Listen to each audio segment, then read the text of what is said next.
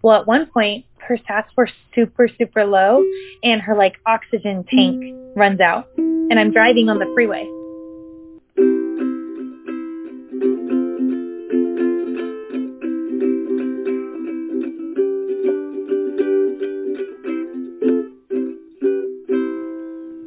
Hey guys, welcome back to another episode of Beyond the Picket Fence with Chelsea. And yep, I'm still Chelsea.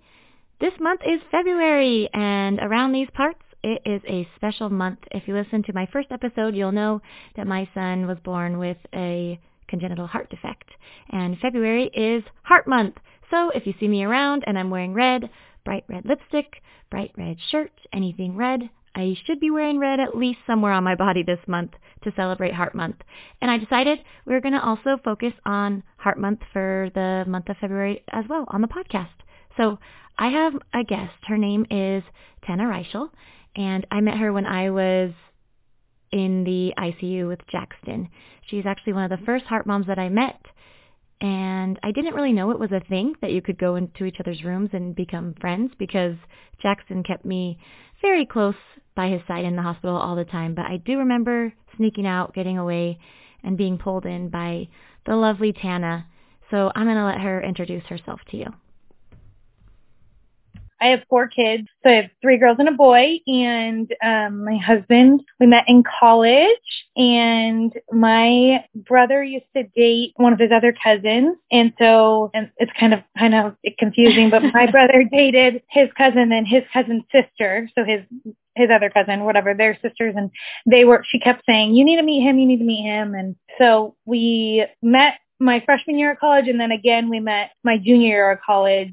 He ended up coming to the same college with me at Grand Canyon, and then it was he was just different than anyone I had ever dated. He's just a super good guy, has a really good family, huge family. I come from a really big family. I'm one of 4. He only has 1 brother, but his mom's side is huge, has just tons of people. I think he has I think it's like 13 or 15 or something like that, like first cousins, and they're just really close.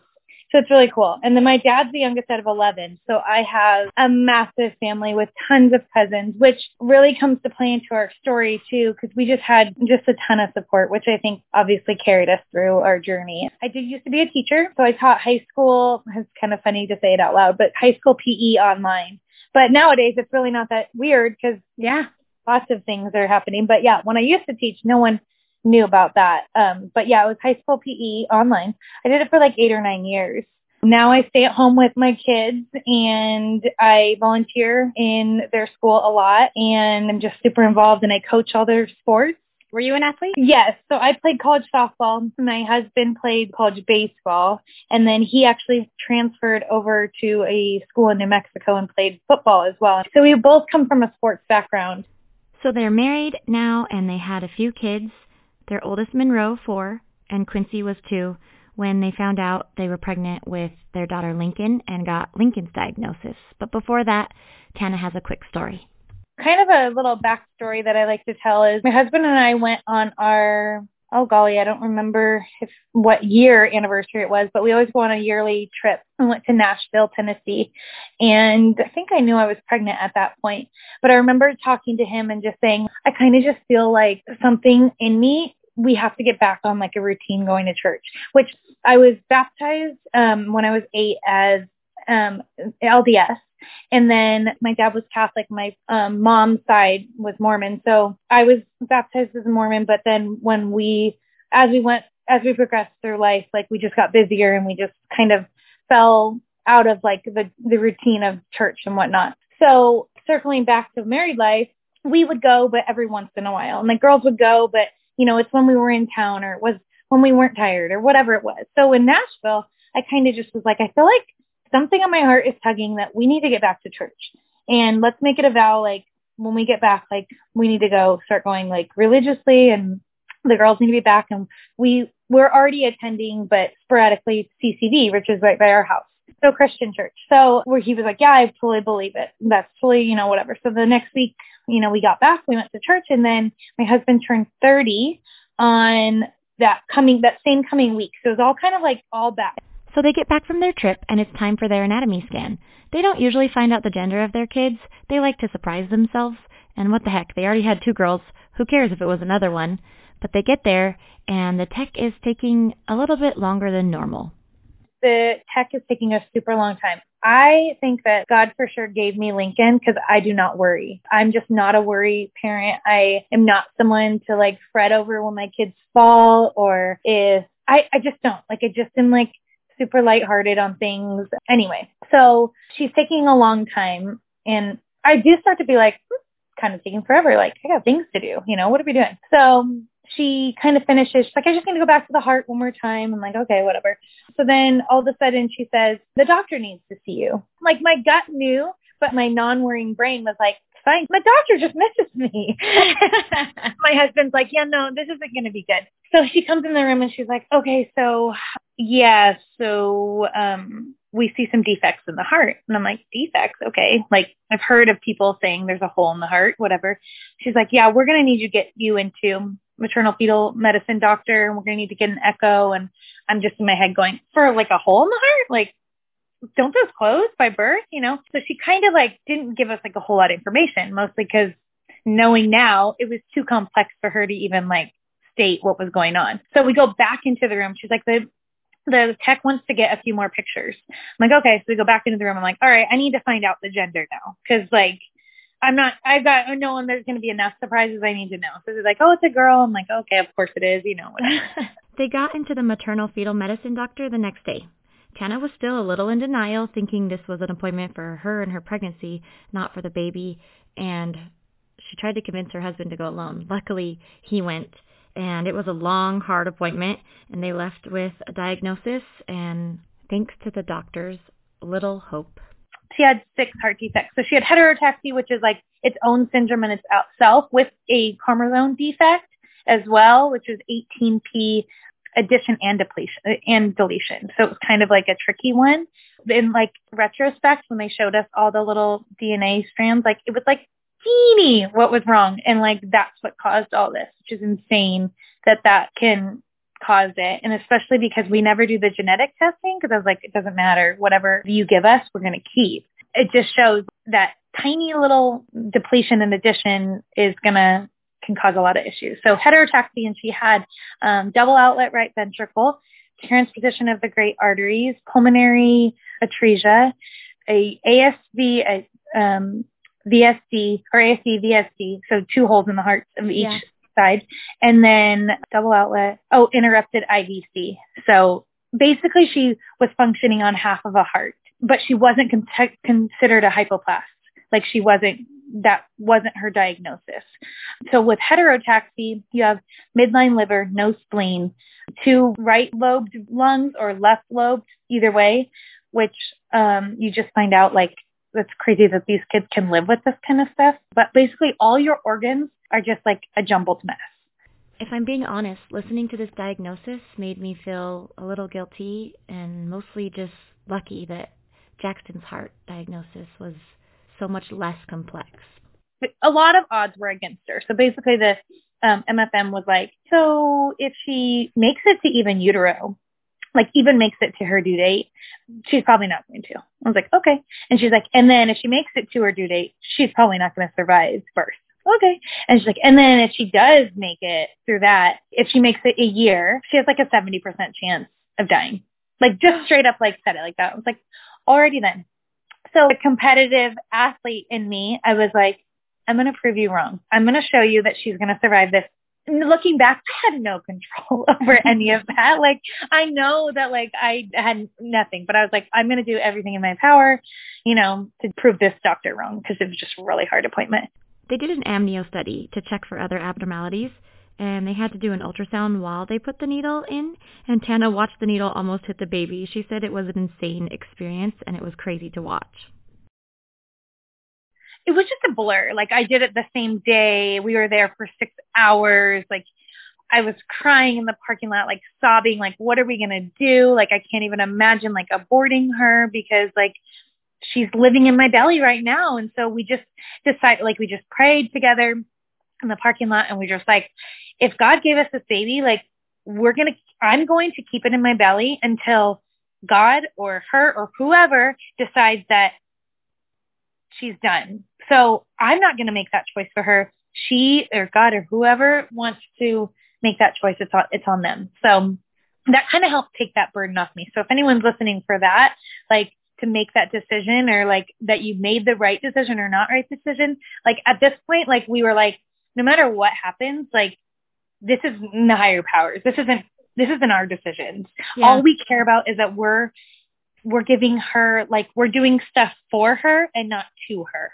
And that was like our biggest slogan of like, we learned. Another heart mom gave me such good advice. And she was like, anything that we were making a decision on, whether it was surgery or another procedure, going to the cath lab or, probing her, whatever it was, all we kept thinking was, are we doing this for her or to her? So that was like what we tried to, throughout our journey, tried to remember. So, but when I left those appointments, I never got like these warm and fuzzies, like that someone was trying to help us. So that was kind of disappointing. So I'm just like, gosh, like, what do we do? So then I started to research. I was like, okay, what do I do? So I started to join Facebook groups online. While doing research, she found herself connected with a heart mom that told her she should go get a second opinion. And I didn't realize that a second opinion meant just relating different with a doctor, which anyone that tells me their story, I'm like, go get a second opinion. And they're like, huh? I'm like, I promise you that was like what changed our lives. She compared this more to like therapy. When you go to a therapist and it just doesn't quite sit well with you and then you try a different one and it's amazing, but that other therapist is amazing for so many other people's. Wow.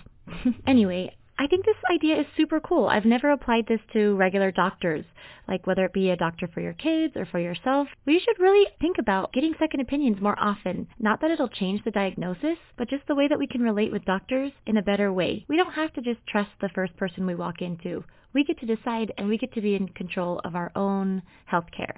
So I really like this viewpoint. We decided to get a second opinion, and we drove out to Tempe to Dr. Stock, and I'm like plugging him because he's literally a godsend. He's just the most compassionate doctor. He literally saved us. So we went and saw him, and like immediately I left and had a huge sigh of relief. And he like was very blunt too, but just the way he delivered it to us was way different. While the other doctors were like, let's talk to hospice. We need to talk to palliative care. We need no hope. It was more of like, let's talk about end of life rather than like, let's try to get her some help and then talk about end of life. Living here in Arizona, they did consult with PCH, Phoenix Children's Hospital, and the head surgeon was actually on his way out, and the hospital was in the middle of a transition, and she was so complex that they decided to take Dr. Stock's advice and to head to a different hospital in California. He's like, okay, so she's super complex, and you're going to need to go to like the best surgeon of the best. And he's like, here's your options. You can go to Boston. You can go to CHOP, Philadelphia. You could go to Stanford in California, or Lucille Packard. It's in Northern Cal. After weighing their options and realizing California was the closest and the best fit for them, they decided to have a consult with the surgeon there. And he aligned really well with what they were looking for. We talked to him, and he's obviously like a world-renowned surgeon. People fly from all over the country. And he told us that out of a complexity of 10, she was an 8 for a surgery, and basically gave us like the layout of everything and what his like goals would be and what he would try to do and all that. So after we left the conversation, we were like, okay, this seems like what we want to do. So I had to keep collecting information, had to go out there and meet multiple doctors. I think one day I went for like an entire day and met like 6 different doctors. So not only did I have to meet heart doctors, but I had to meet like GI, like everything, because she was so complex that everything was connected to it too. And this was all in utero that you did all this? Yes. So everything was lined up and ready, and all we had to do was wait for Miss Linkyn to come. Then February came because she was born February 23rd, but I always go over my due date for all my kids. So I was 37 weeks pregnant, and I had a OB in California as well that was watching me. And he was like, I don't want you traveling later than 34 weeks. So you're going to come live in California for the last 6 weeks of your pregnancy. I was like, well, that's not going to really work because I have 2 other kids, and my brother's getting married, and I'm in the wedding, and like it's my brother. so I want to be there. And he's like, okay, when's he getting married? I'm like, I'll be 37 weeks pregnant. And he's like, oh, okay. I was like, yeah. So anyway, so I went to my brother's wedding. The next morning, flew out 37 weeks pregnant. Thank God it was fine. He like made me call him when I landed. It was like a whole thing. When I got there, I had to have appointments twice a week, an ultrasound and like a non-stress test. Yeah. Yep. I remember that. Just like high risk pregnancies, you know. So I had someone with me the entire time. I had so many friends, family. Everybody would come out and like, okay, you stay for 2 days. And then the next person stays for 2 days. We almost had like a schedule. So what's kind of cool is before you're pregnant, they put you in an apartment and they pay for it. Like, it's oh my crazy. gosh, that's amazing. Yeah. So I had my own apartment and like I was working. So I like worked at the apartment and like, cause I was like, well, I might as well work. I've got nothing else to do. I have no kids to take care of. I might as well work. So like my husband would come back and forth with the kids on the weekends. So I was away from my girls though. And that was through this process, being away from my kids, looking back, we would have changed that for sure. That was really hard. But then she was super critical. So it's all, you know, you look back and you're like, oh, should I have done this? But it's hard. It's hard to know what's right. So one day out of my entire 3 weeks that in California before she was due, I had someone not with me. And I was like, it's fine. All my appointments have been fine. It's not a big deal. I'm 39 weeks pregnant at this point. And I go to my non-stress test and it's like going, and it's like dropping beats. And they said if she makes it to utero, she's the thing that we're going to know about is she's going to start going into heart block. So if she goes into heart block, you got to get her out. So I call the OB. OB's like, you need to get have your husband go get your stuff from the apartment. You need to go straight to go check in at labor and delivery. And I'm like, well, my husband's not here. And he's like, okay, whoever's with you, grandma, friend, sister. I was like, I'm by myself. And he's like, okay, so you're going to need to go get your stuff from the apartment and come back, like, but kind of hurry. And I'm like, okay. So I like go get my stuff and I like come back and I drive myself. I walk myself in, check myself into labor and delivery. And meanwhile, my mom is freaking out. Like, oh my gosh, you're by yourself. You're going to have a baby by yourself. This is a heart baby, you know, all this stuff. And I'm like, what else am I going to do? And that's like kind of my mentality is like, it is what it is. So we're going to make the best of the situation. How can we make the best of it rather than being like, poor me. Oh my gosh.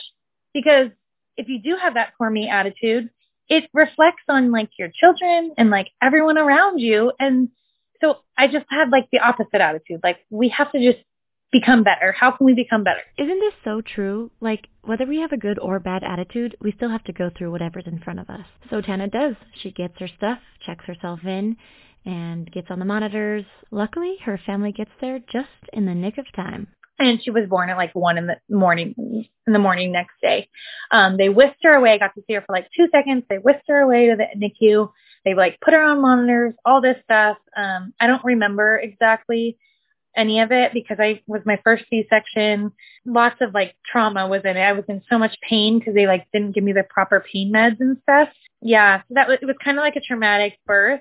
And it was like kind of fast because she was like, we can't monitor. We got to get her out right now. And I'm like, okay, you know, whatever. So then I got to see her and I was up and walking like the next day because, again, we have no other choice. Any NICU parent can understand this. When I had Jackson, I was up within a few hours before my epidural had even worn off to make sure I could get to the NICU to see my baby. I like met with the PA, the surgeon's assistant. Like I met with her in my gown. I don't even remember it, but like I joke with her. I'm friends with her now. And I'm like, remember that one time I like was sitting there with my gown and she's like, oh, it didn't even matter. You were amazing. You know, I remember driving to the hospital when I was in labor with Jackson. Justin and I looking at each other, kind of breathing deep, just feeling like, okay, this is it. We don't know what's coming, but here we go. And I felt that way again during this story. So despite all the odds, Linkyn arrives, and she's here. But before we find out what happens next, let's take a quick break. Reviews really help me grow a lot, so to encourage you guys to keep them coming, I'm going to share some of them. What happened to you? You're doing amazing, Chelsea. It's really hard to be the one who opens up first, and sometimes we just need someone to ask what happened to us. I'm so glad you started this. Emily Candelaria. Thanks, Emily. So we're back with Tana and Linkyn, and we hit the ground running.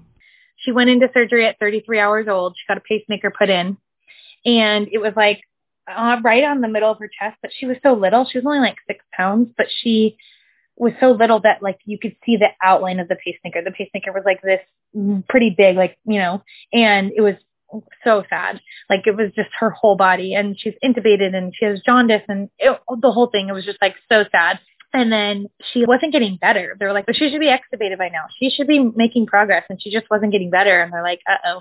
7 days later, she has sepsis, and they had to get that pacemaker out. So 7 days old. I hadn't even held her yet because she had so many things on her. And they were like, okay, so we're going to put her into surgery again. I'm like, alrighty then. What do we get? We have no other choice. So we're just like, okay. So we take her and whisk her away, take her pacemaker out. Well, then she had to be externally paced. So she had like these little boxes that went into her heart, into the leads, and had leads on her heart. Well, if those boxes, because they were just like holding them. So if you held her, you had to hold her boxes, and then like if they got tugged and off her heart, like she's not paced anymore. So they were super dangerous.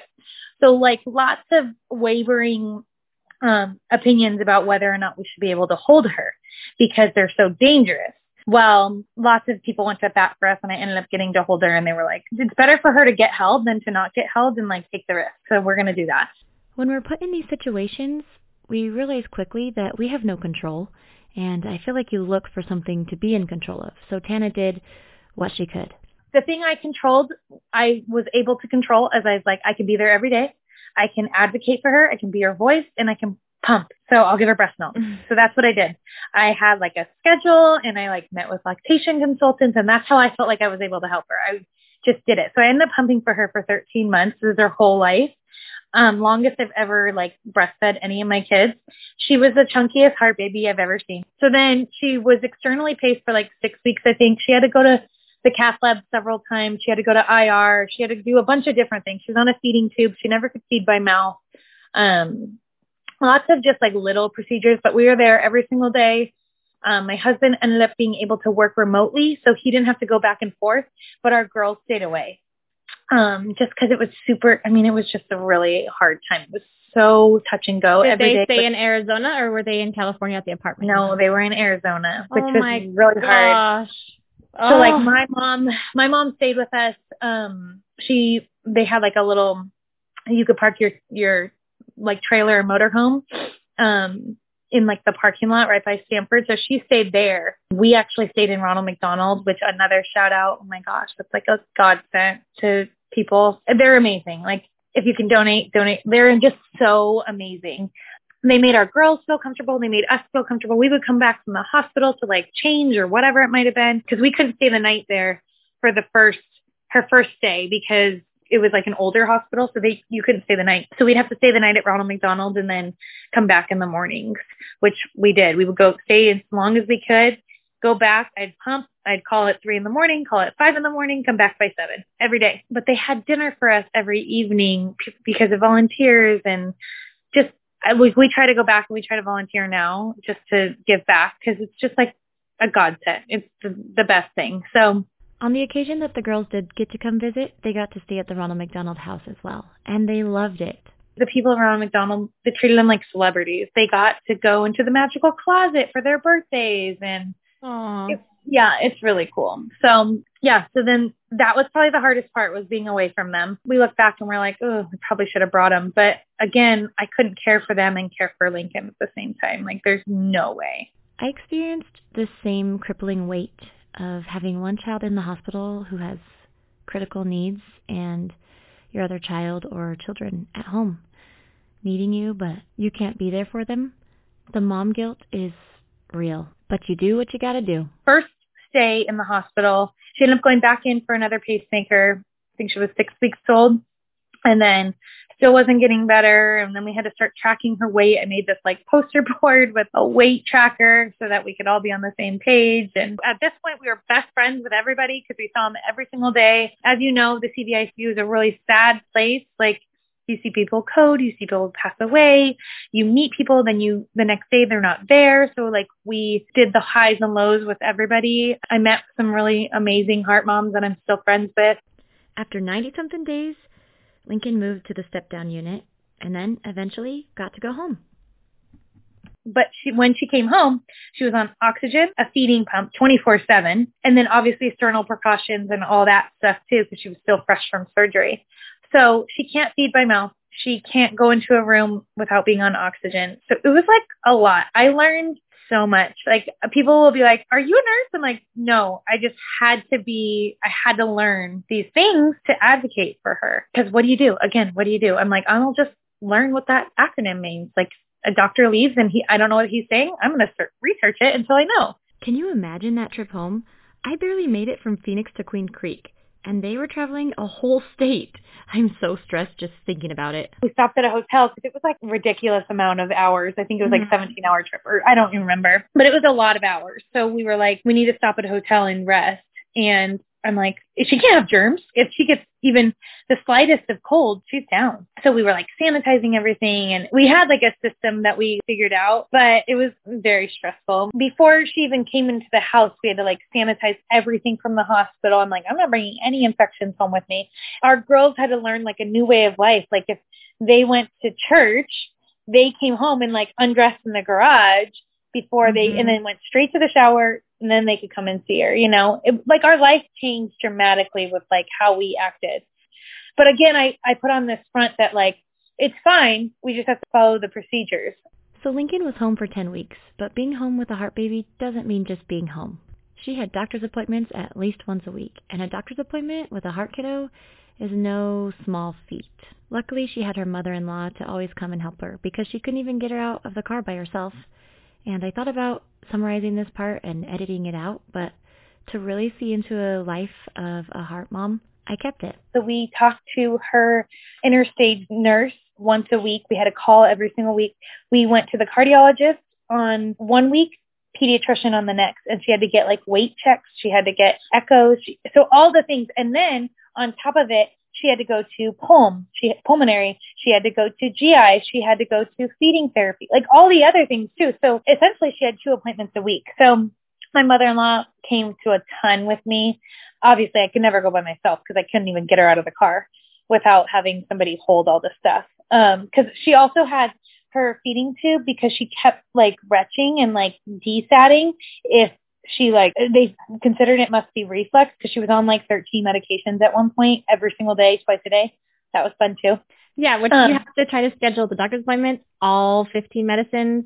It's not, there's no way to explain it. You just have to live through it. And it's going to make me cry just thinking about it. No, it's so, and like, I remember I had like a medication schedule and then like some meds would need to be at like noon and we wouldn't be back by noon. So I'd bring the meds in like a refrigerated like tote and had all drawn up. I think you were the one that actually taught me. You did. You were like, save every single syringe and pre-do that. That changed my life.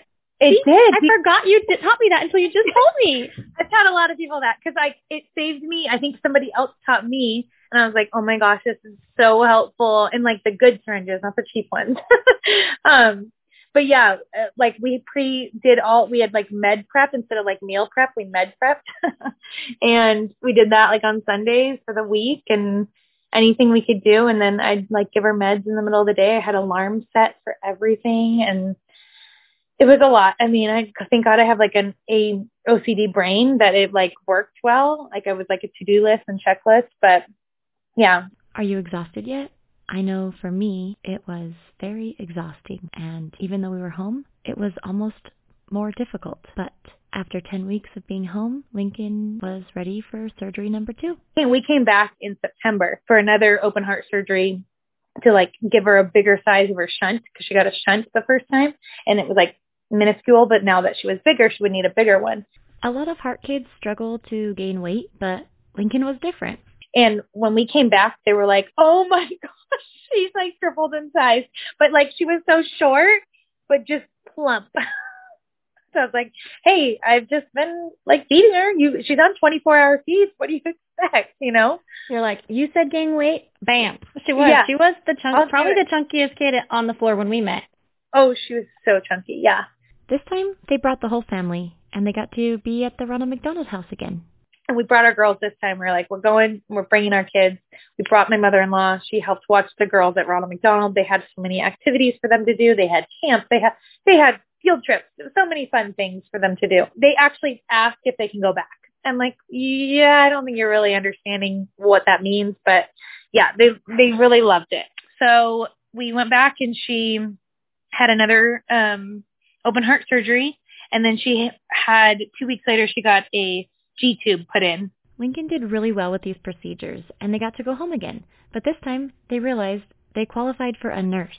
Like, holy cow, you're doing this by yourself? Like, she like, qualifies for a nurse. And I was like, huh? What do you mean? She's like a real nurse, like, that will come to your house and, like, care for her. Like, she could probably qualify for 24-hour care. I'm like, oh, that's nice to know. Like, I'm not a nurse. Like, I have no idea what I'm doing, but obviously somebody thought, well, I think there was disconnect with like California and like Arizona. So we didn't know that. So now she's 9 months old and now finally getting care at home. A nurse. Oh my gosh. So we got a nurse for about 6 weeks and it was amazing. I was like, oh my gosh, I was able to go. I mean, I didn't go far, but I would like go to we have an at home gym. I'm like, I could go work out like and not like be stressed. And it was amazing. There was a point when Jackson was withdrawing from drugs, and it was hard to be able to leave him because I felt so alone, like, because I was the only one that knew. My husband worked, and he didn't know the med schedule. He didn't know anything. So it was, like, solely on me. So to have that be able to go away for a second and not worry that they're going to die while you're, like, just taking a second. Oh, it was amazing. Yeah. I know. It was, like, it was, like, amazing. Yeah. Yeah, but another thing, too, for anyone that's listening that, like, doesn't know this, but AZIP is, like, the most amazing Arizona early intervention program. They come out and they evaluate to see if you qualify. When they came out and I was, like, telling them, they're like, oh, you don't really have to tell us anything. Like, just looking at what you're doing right now for her, you're like, she's going to qualify. I'm like, okay. So basically, they pay for everything. They pay for, like, I had a physical therapist come once a week. I had an occupational therapist coming once a week, speech. She went to feeding therapy. All her travel to go to California was paid for because it was a secondary insurance, which is like is so nice. And then they come to you for the therapies rather than you having to take the immune compromised kid away. So AZIP is a great, great resource if no one knows about that. I also have had a really great experience with AZIP, and Jackson actually was able to qualify for the insurance and some respite services so that I could take a break every once in a while when I needed to. And this is actually some of the best advice that I got, was to take advantage of the resources that they offer, learn what's out there, and say yes to everything. If you're out there and you need assistance with your children, look into Arizona Early Intervention Program. It's a pretty amazing program, and it helps more than just medically ill children. It also helps children with special needs, behavioral issues, things like that. It's a great resource. Unfortunately, Tana could only take advantage of this nurse for about 6 weeks because then Linkyn got really sick. Then she got super sick, in and out of the hospital at PCH because she would just keep getting rhinovirus, which is basically the common cold for all of us, but for her, it was deadly. And this is when I meet Tana. So we were in and out of the ER 6 times from end of November or mid-November till February, which doesn't sound like a long time. Yes, it does. But sometimes it would be, we were home for 24 hours, back to the ER, and it was horrible. We were discharged on Christmas Eve and then back in 2 days after. Like, it was just, she was so sick. Like, we couldn't get her better, and like, they didn't know how to care for her just because she was so complicated. Like, and at some points, like, I was the one running rounds. Like, I was like, okay, here's the thing, because she was so complicated that, like, him best.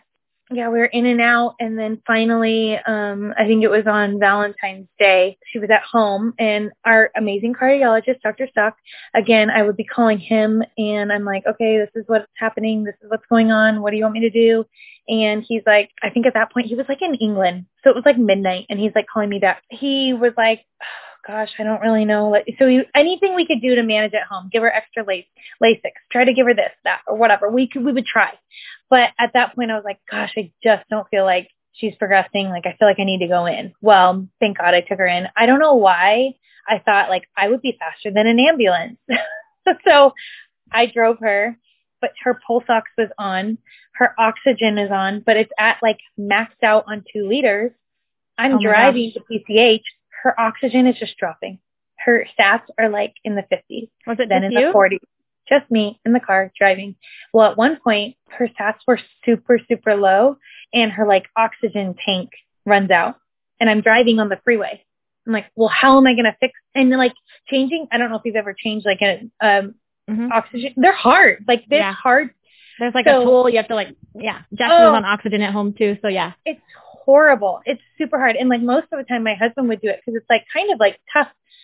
Anyway, so I like changed it on the side of the road. And I think it was like at Bethany's home road, super sketch, like stuff in my car, whatever. Changed it. Got back on the road. Well, because she was at 2 liters, she was flying through oxygen in like 15, because they're 20 these minutes. tiny little tanks. Like, yeah, right. Yeah. So we get into the PCH parking lot and her oxygen runs out. And all of a sudden I see her stats and they're like 40, 39, 38, 37. And I'm like, oh my gosh, oh my gosh, oh my gosh. So I'm like hurrying, trying to get her oxygen tank fixed in the parking lot. I'm like freaking out. But at that point I'm shaking because I'm so nervous because I can't figure it out. And I'm like, oh my gosh, like, what am I going to do? So I like fix it out. I get her oxygen tank and I get her up to like 45, like big whoop at this point. Like, but it's better than the 30s, right?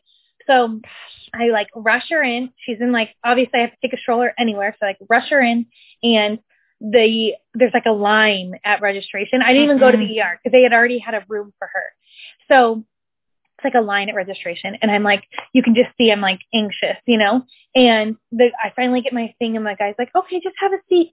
And he's like, we're going to have you fill out some paperwork. And I was like, listen, I like am not trying to be rude at all. And I was like, but I have and I was told, I've learned, you say blue baby, they get to you real quick. And I was like, I have a blue baby back here and she's going to code any second if you don't get me up to the CDICU. They have a room waiting for me. I just need to go and we can fill out registration later. And he was like, okay. And I was like, I'm going to push this code button if you don't take me right now.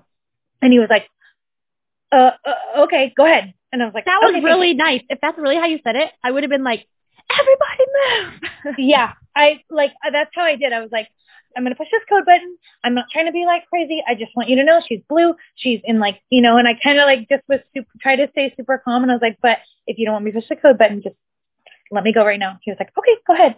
So I went up there and I get up to the room and the doctors are all waiting for me. Like they all knew. I get into the room and they're like getting her all set up on the monitors. And all these doctors are like, you need to push this and all these meds to calm her down. But she's like, at this point, like I'm anxious. You know, if you're anxious, your kids are anxious. The energy of the room. So she's anxious. So she's desatting even more so. So they're like naming off all these like methadone and all this stuff. And I'm like, so I like the first time I've ever like yelled and I was like, knock it off. No one is going to put any drugs in her. Like no one. Absolutely not. Let her calm down. Like after she calms down, then we can figure out where we want to go with. And then they all like, were like, oh crap, you know, but like, I just felt like you can't. They were all just panicking. They were panicking. And truthfully looking back, she was in such bad shape. Like I should have called an ambulance. Like, I don't know what I was thinking. I just was thinking I can help you because I can get in the car right now and an ambulance might take three minutes. Like I literally have one right around. Anyway, so, and I had never called an ambulance before and I knew they would freak out if they saw her like that and they wouldn't take her to PCH. They would take her to the closest hospital. Anyway, so, you know, you live and learn and all the things. So, they didn't push drugs because I said not to. She did calm down. She was fine. But then that night she ended up coding. So that was the first time ever coding. And crazy enough, my husband had just gotten there from work. It was like 7:00 and she was kind of just acting like super weird. I was on the phone with this heart mom that I knew from California. And I was on the phone with her and I was like, hey, let me call you back. Like she's kind of acting like super weird and I feel like something's going to happen. She was like kind of squirmy and all of a sudden she just like went limp and I was like, oh my gosh. And so then I called the nurse in and I called a code. They got her back super quick. But that was Did you stay in the room? Did you stay in the room? Every time she coded, I stayed in the room. I don't know what, like people like talk about it and they're like, and they try to push me out and I'm like, I'm fine. I stayed in the room. It's like, does something come over you where you're just like, I didn't ever like get hysterical. I just was like in like mom mode. Slow motion. Everything slows really down, and it feels like kind of like that weird like blur around, and it's very focusing, and it just feels quiet, even though it's really loud. Ooh, weird. It's the weirdest feeling.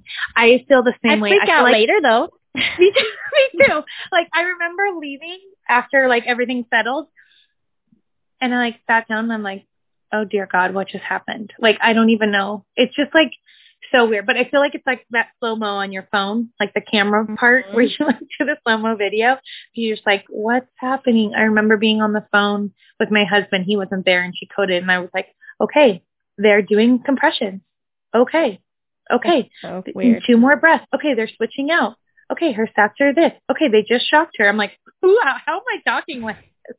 Like, and the nurse next to me kept looking at me like, you're not freaking out. You're literally just like monotone. That's what they told us too. They were like, usually we kick the parents out, but you guys were like, you handled that really well. Are you okay? And we're both like, yeah. And then we went home and to the Ronald McDonald house, and I lost it, and I never was the same. Exactly. No, it's scary because you're like, what just happened? But honestly, she coded one time when we weren't there, and that I freaked out way more than I ever did when I was there. It was really healing for me to talk about coding with someone and realize that their experience was a lot like mine. So I'm so grateful Tana did this interview. So Linkyn just was not getting better. With some frustrating situations at PCH and the complexity of it, they decided to take her to her home hospital. And we ended up life flighting her back to California on her first birthday. So I consider it her private jet back to her. Yes. She got a private jet on her first birthday. I flew with her. Went to California. They got to California and they like did like a birthday celebration for her. They had cupcakes and they had her room decorated. It was adorable. Aww. So we came back, and then the next 2 weeks, I think it was, she coded like 4 times in 2 weeks. It was awful. Like she just kept coding and we had no idea. She had fevers and not fevers. She couldn't go to the IR. She couldn't go to the cath lab because she just kept getting fevers. And we're like, we have no idea what's going on. And then we had some really hard conversations. And then like her final 2 weeks of her life were just the worst. It was like coding, and her pacemaker battery died in her body, which is like unheard of. Yeah, like that's people have like 12 years. Oh yeah, like, and she'd just gotten it in September, so her body was working so much. So like I remember a fellow, he came in and her battery had died like 6 a.m. on Saturday morning, and all night I have a doctor literally sitting right next to her, watching her all night. She's like, I have no idea what this is. Like, we've called the electric physiologist. Like, I have no idea what's happening right now. Like, I don't know how she's sustaining a heartbeat. Like, she should be dead. Like, honestly, I don't understand how she, like, because if she didn't have her pacemaker, like, she wasn't going to live. Like, that's how we thought. And she, like, sustained all night. Like, that was, like, so cool. I was like, yeah, she's, like, doing it, you know? Like beating your own heart. Yeah. So then I was like, she doesn't even need a pacemaker, right? Like, it's fine. Let it be in there, whatever. Well, come to find out that, so he comes at 6 a.m. on Saturday morning with the other surgeon, and he comes in and he's like giving us pre-op stuff. And I'm like, okay, well, and she, at this point, then she started to look physically sick. Her eyes were starting to get swollen. Her eyes were barely open. And I said, I don't really want to send her into surgery. She's like really sick. And they considered that she was septic at that point. They like knew something was going on, and that's why her battery died, because she was septic. And I was like, I don't really want to send her into surgery. She's super sick. Like, it's not going to be good. You never go into surgery sick. Like, that's a big, huge rule, you know? And he was like, well, and he just straight up like told me, well, if you can either send her into surgery and hope she comes out, or you can not send her into surgery and she's going to die. So probably either way, she's going to die. I was like, alrighty then. You said it like that? Yeah, like straight up, like, but it's almost what I needed to hear too, because like, if you would have been like, well, you know, like I just needed to hear, like, either you're going to send her in and hope that she makes it, but probably will die, or you don't send her and it's like a death sentence regardless. And I was like, okay. He's like, so I was like, all right, I guess she's going into surgery then. And so she went into surgery. She survived the surgery, but then she never opened her eyes after that. So now we were getting into some sacred territory, and Tana was so gracious and kind and just allowed me to ask all of the hard questions that a lot of people want to know, but no one can ask. Yeah. Did you get to hold her at all? Yeah. So throughout like her hospital stays, we did get to hold her. And then, but the last like the last 2 weeks of her life, we didn't really get to. A little bit, like some nurses that like knew us really well would be like, don't care what the orders say, you're holding her today. And I'm like, oh, like, yeah, they were amazing. But yeah, we got to hold her while she was passing, we held her. My whole family was there. My husband's side of the family was there. My girls were there. Yeah, it was, that was hard. But yeah, looking back, like the cardiologist that was with us, throughout our Stanford journey, she was like, I've never seen the last 2 weeks that intense of a kid's life. She's like, you guys went through a lot those last 2 weeks. Because the one time, I skipped over this story, but the one time we weren't there when she coded, we were at the Ronald McDonald House. We had just left for the night. She was kind of touch and go, but I felt like she was finally in a spot where I could leave her for just a few minutes to get some rest, to get some dinner, and we get a phone call that she had coded and we need to get here as soon as possible. So we get back there and a surgeon is in her room getting ready to slice her neck open to put ECMO in her. Yeah. And bedside ECMO. And my husband and I had always had the conversation that him and I never wanted her to be on ECMO because I never wanted to be the one to pull the plug. I always wanted someone else, that was my whole mindset was like, if this is going to happen, like let nature kind of do like whatever God wants. It's not up to us, but if we put her on ECMO, then it is up to us now because I'm putting the machine saying yes or no. And obviously I know it's a life-saving device. So did they put it on her? But she literally was had the scalpel on her neck, like ready to go. And I was like, stop, no, we don't want ECMO. So then the doctor came out and she's like, what's going on? What? And I was like, we never wanted ECMO. And he was like, what? I never knew this. And I'm like, he's like, you have 10 seconds to decide if you want ECMO or not. And I'm like, 10 seconds. So I just closed my eyes. I prayed. And all of a sudden the surgeon's like, her heart's beating. I was like, oh my gosh, no way. So he's like, okay, let me hold back for a second. And he steps back and he's like, we don't need it. Her heart's beating. After that, we had a care conference about the end of life, how we wanted it to look.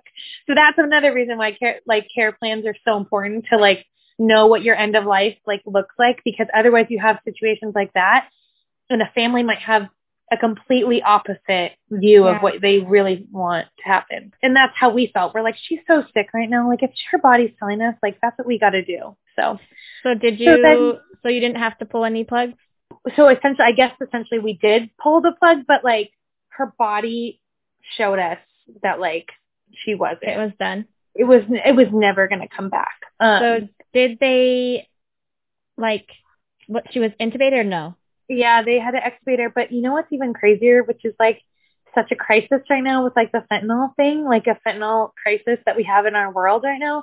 But that's what that's what she died on. That's what they up her fentanyl to relax her and make her more comfortable.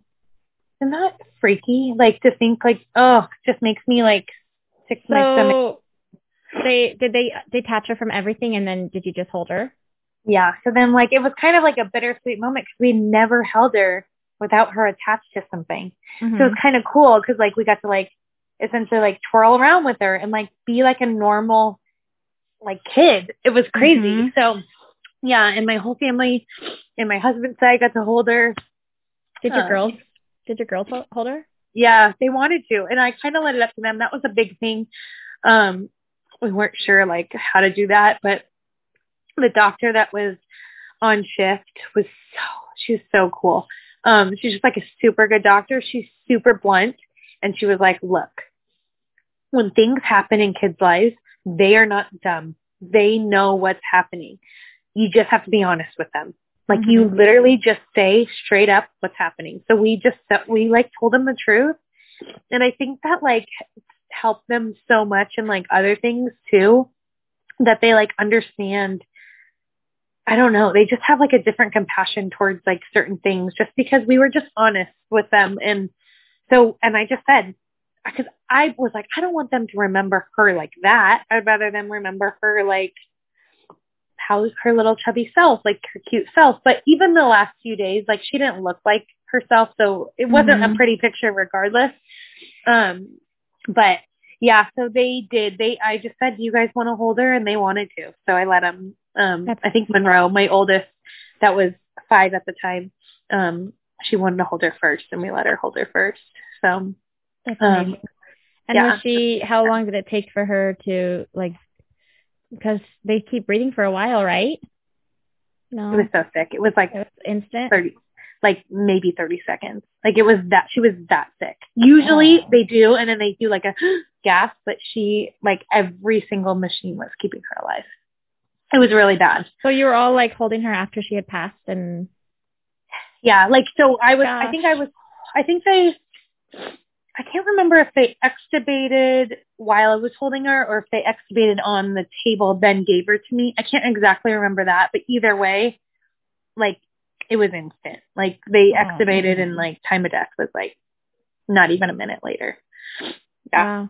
It was really bad. The last few days were, like, super traumatic. And then we, like, had to go to Ronald McDonald because we had to stay there and, like, do end-of-life stuff. So we had to stay there for, like, another week. So that was hard too, because now you're around all these families that like, you know, and they know of you. And it is hard to be the one, like even asking you to tell this story. There's a guilt, like it's not fair that I got to keep my warrior and you didn't. I know it's hard. It's like a hard navigation with like that kind of stuff. But I don't know. I try to keep the perspective of she was here for a reason. And even if that's for my husband and I to have a voice to help others, then that was like the reason. But when I was in the hospital, I remember being just in the parking lot, just crying and just really just saying like, God, don't make him suffer anymore. Just take him. So like, is it hard to go from feeling like you want them to stay alive and you're trying everything you can, and then is there like a peace that comes when they leave and you finally have that weight lifted off you? That, I mean, it's harder for the heart warrior, but like as a mom or a parent of a heart warrior, it's really, really hard. And the weight, like with a heart warrior that's still living, the weight never gets lighter. It's always there. So is it lighter? Yeah. So like, that's like such like a convicting question, because when I was going through all this, I was like, God, like just take her. Like, and then like, this sounds horrible. Like I can have my life back. Like this is a lot. Like, but I feel like you always think like, just like you always think the grass is greener. Right. So like, I always was like, she was just like, goes to heaven. She's whole. She's going to be happier. Like, let's be real. Even though she was happy, like she's going to be ultimately happier being like not so broken and like so many procedures being done and whatever. And then I can like be a mom to my other kids and like, you know, and have like where I can go anywhere. So I thought like, oh God, it would be a lot easier if I didn't have to med prep, and gosh, my life would be so much easier and easier and easier. But like on the flip side, grief is a million times harder than I ever would have had to do with her. Like, really? Oh my gosh. Like, but I would say it's like a different kind. Like, it's like like the weight of like, am I doing enough? Am I honoring her? Am I being a good enough mom? Like that kind of stuff, like stuff that you don't really think about, you know, like stuff that, I don't know, the guilt. Do you feel guilty, like worried about forgetting her? Like you don't want her to be forgotten? Oh, that's always the concern.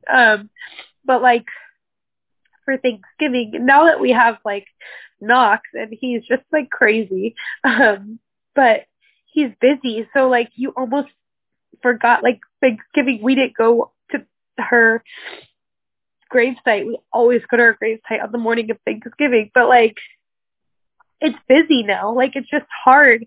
So then we felt like such jerks that we didn't get there. And then Christmas Day we were going, but like it was so hard to like, it's so hard to balance your other kids and how do I say you need to leave so we can go honor your sister? It's just a really hard balance. So yeah, it's just really hard. So I'd say like it was, you thought like, I honestly have those like thoughts, like it would be so much easier without me having to care for her.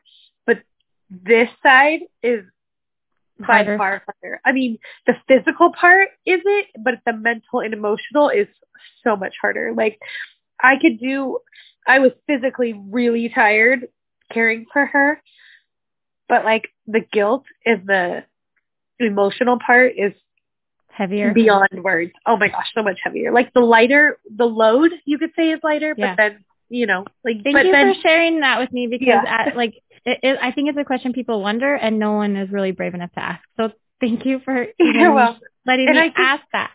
And I would even say like, and if anyone's listening that has a heart warrior, that they're like in the trenches, that you're not alone to think those thoughts, because I thought them all the time. And I was just like, just help me like navigate this. Like, how do I move along with this? Like, is this really my life from here on out? So I always have to be this cautious for my whole life. Like, this isn't how I wanted to. I wanted her to play sports. I wanted her to do this. Like, this isn't what I asked for. That's kind of my thing. I was like, I didn't sign up for this. Like, why are you punishing me? So don't feel like you're alone in those thoughts. Those thoughts are so normal. And they're okay. And you can have those thoughts and still love your warrior. Yeah. And it doesn't mean you don't love them. It just means you love them more because you're trying to make it so that they feel free too. So how does life go on after all of this?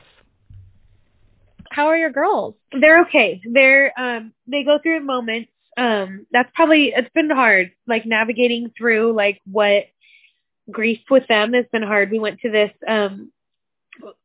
grief counselor for kids called Billy's Place, which is an amazing organization, nonprofit. They're amazing. Billy's Place is a great place for kids grieving siblings or parents or grandparents or whoever, uncles, aunts, sisters, siblings. But we went there for a while and it really helped them, I think, just like help channel their feelings, but they still have some issues. Like kind of like us, we kind of bottle it and then the holidays come and we lose it. And they're like, why are you losing it? And I'm like, oh, because I'm sad, and they're like, they're sad too, but they channel it through anger or whatever it might be. So it's been, they're okay, but I feel like one thing, they have a lot of perspective for other kids that are going through things. I have some friends that go to school with them, and they lost a sister not too long ago, and my girls have been able to like really connect with them. Amazing. So I think that's one thing that they have that I could never teach them is like the compassion for those kids and like the understanding. So they're doing okay, but it's an everyday thing. It's never going to end, Do you guys talk about her every day? Yeah, I wouldn't say like it's like a like calculated conversation, but it'll be something so simple like a butterfly. They're like, oh, hey, Linkyn. She's definitely like part of our conversations, but not like it's so just normal. Like she's just part of it, Yeah, like she's still just part of the family. And how is Linkyn's dad? Shortly after, my husband decided that his grief was going to be channeled through a nonprofit.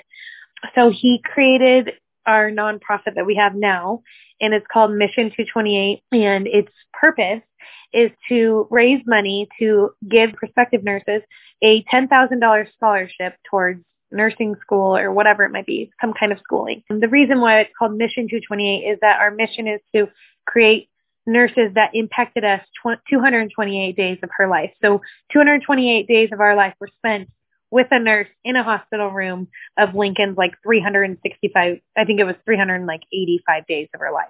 So we created Mission 228 because of that these nurses, they make or break your day, as you know.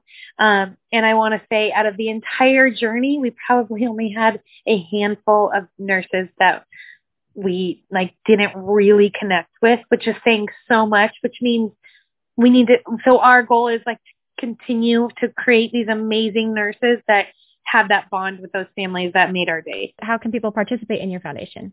So lots of different ways. So we can, we have events throughout the year that you can come and attend to. And all of the information is on the website, which is mission228.com. And it's mission and then 228 in the numbers.com. You can donate any time of the year. That always helps. We have an Instagram. I think it's the handle's like at mission228inc. And we have a Facebook too. So then we have a scholarship luncheon every March, and we like present our scholarship. It's $10,000, which is a lot of money. How do you choose a nurse? Do people like write in? Okay, that's hard. So we have an application process that they have to write a letter, and then they have to get letter of recommendation, and then like they try to tell us how they would be a link to our mission, and it's so extremely hard to pick one person. Like every year we're like, we got to raise more money so we can pick 5 nurses. It's really hard. Like it's probably the hardest thing. We all cry. Like we have a board meeting and we cry. It's like a big thing, but it's amazing. And my husband's like, he's the CEO. He's the pres, but we kind of all do it together, and it's his way of like channeling his grief and like giving back for Linkyn. And so it's great. It's been good. What did you do for your grief? Well, we're still working on that. No, I just feel like I feel like I still kind of try to like help heart moms. I've had a lot of like random people be like, hey, this certain person's being diagnosed or whatever. And I'm like, hey, I remember when I was first diagnosed, one of the moms was like, don't give her my number to reach out to me. Like, I know she's not going to do that. I'm going to call her. And she called me. And I just felt like that was such a relief for me not to be like, hi, I'm Tana. And I just, for her to call me and already know kind of background was just such a huge relief for me. So I just always try to give that advice. Or we do bereavement boxes. That's another way you can help is you can help supply bereavement boxes. But in the hospital, after you lose a child, you get to leave. Like at PCH, I've probably donated over 500 boxes to them, but it's like a little box that has just little things that like help you remind you of your little one that passed. So there's just like little things, and it has Linkyn's story and like our mission and a little postcard about like our foundation. And then if I always keep some on hand here. So if anyone ever tells me that so-and-so passed away or they lost their twins or whatever it might be, I always make it a point to like try to give them a bereavement box and write them a personalized note, just so they don't ever feel forgotten. Our goal is to like on their angel anniversary, I always try to reach out to my friends that I know about and like reach out just like, hey, thinking of you and just praying for you today and hope you find some winks from, your little one today or whatever. So that's kind of how I channel it, helping others. That's amazing. Whether that's helping me, I don't know, but I feel like it does. I don't know why some people get to keep their warriors and some people don't. And that we just have to give to God. But I do know that I am so grateful for the time that Tana spent at PCH, where she met me and she taught me how to med prep, and she taught me about a organization called Hope Kids that provides fun activities for families. And she really just helped me realize that this Heart Mom community was a community and that I wasn't in this alone. And there's other moms, other people like me in the same boat who knew exactly what I was going through. And I could not be more grateful. And Tana and I don't really talk very often, and we're kind of estranged now. But I'm so grateful that she did this podcast. And I'm so grateful she's in this community because she definitely uplifts and helps others. And with that, I asked, and I'll always ask, what do you wish people saw beyond your white picket fence? So everyone always thinks we're like super strong, like, oh, I could never do that. You're just so strong. I could never do that. And that it really didn't affect us because we don't show it. So I think it's for us, I think we just show the perspective we've gained from having Linkyn is shown in different ways. So I just think that if we can't, beyond my like picket fence is like, don't judge people by like what their like outside says, and like dig deeper about like why they are the way they are. So for me, like everyone thinks I'm so strong and I like they can never do it, but everyone has it in them. If you're challenged to it, you're going to do anything you can to save your child. So I think it's hard for us to navigate sometimes, because people do think we're just so strong. So it doesn't affect us. And it obviously does affect us. Doing these podcasts shows me how much healing I still have to do. But I think because we don't necessarily talk about the hard times as much, and we always are pretty positive people, people don't think it affects us. And it really does. Does it make you feel kind of like you're not allowed? Like, because everyone's like kind of so strong. And so then you feel like, I have to be strong because everyone thinks I'm strong. When really, like, actually being strong is actually kind of falling apart and letting yourself grieve a little bit, maybe. I don't know. I have no advice because I didn't go through the same journey. So yeah, I know that's 100%. Like, you just feel like you always have to kind of be always on and never falter. And it's hard. It's just, I'll have a moment. I was just this weekend, I was at my husband's family Christmas, and his aunt made everyone stockings, and she made Linkyn a stocking. I lost it. I was like, but I felt like I had to move away from everyone and not show anyone that I was crying. But it's like, why can't I cry? So I think that's probably hard, because people do see us happy-go-lucky. We're coaching our kids' sports, and we do all these things, and there's anniversaries and there's things that they know affect us, but because I don't outwardly say it all the time, they don't think it does.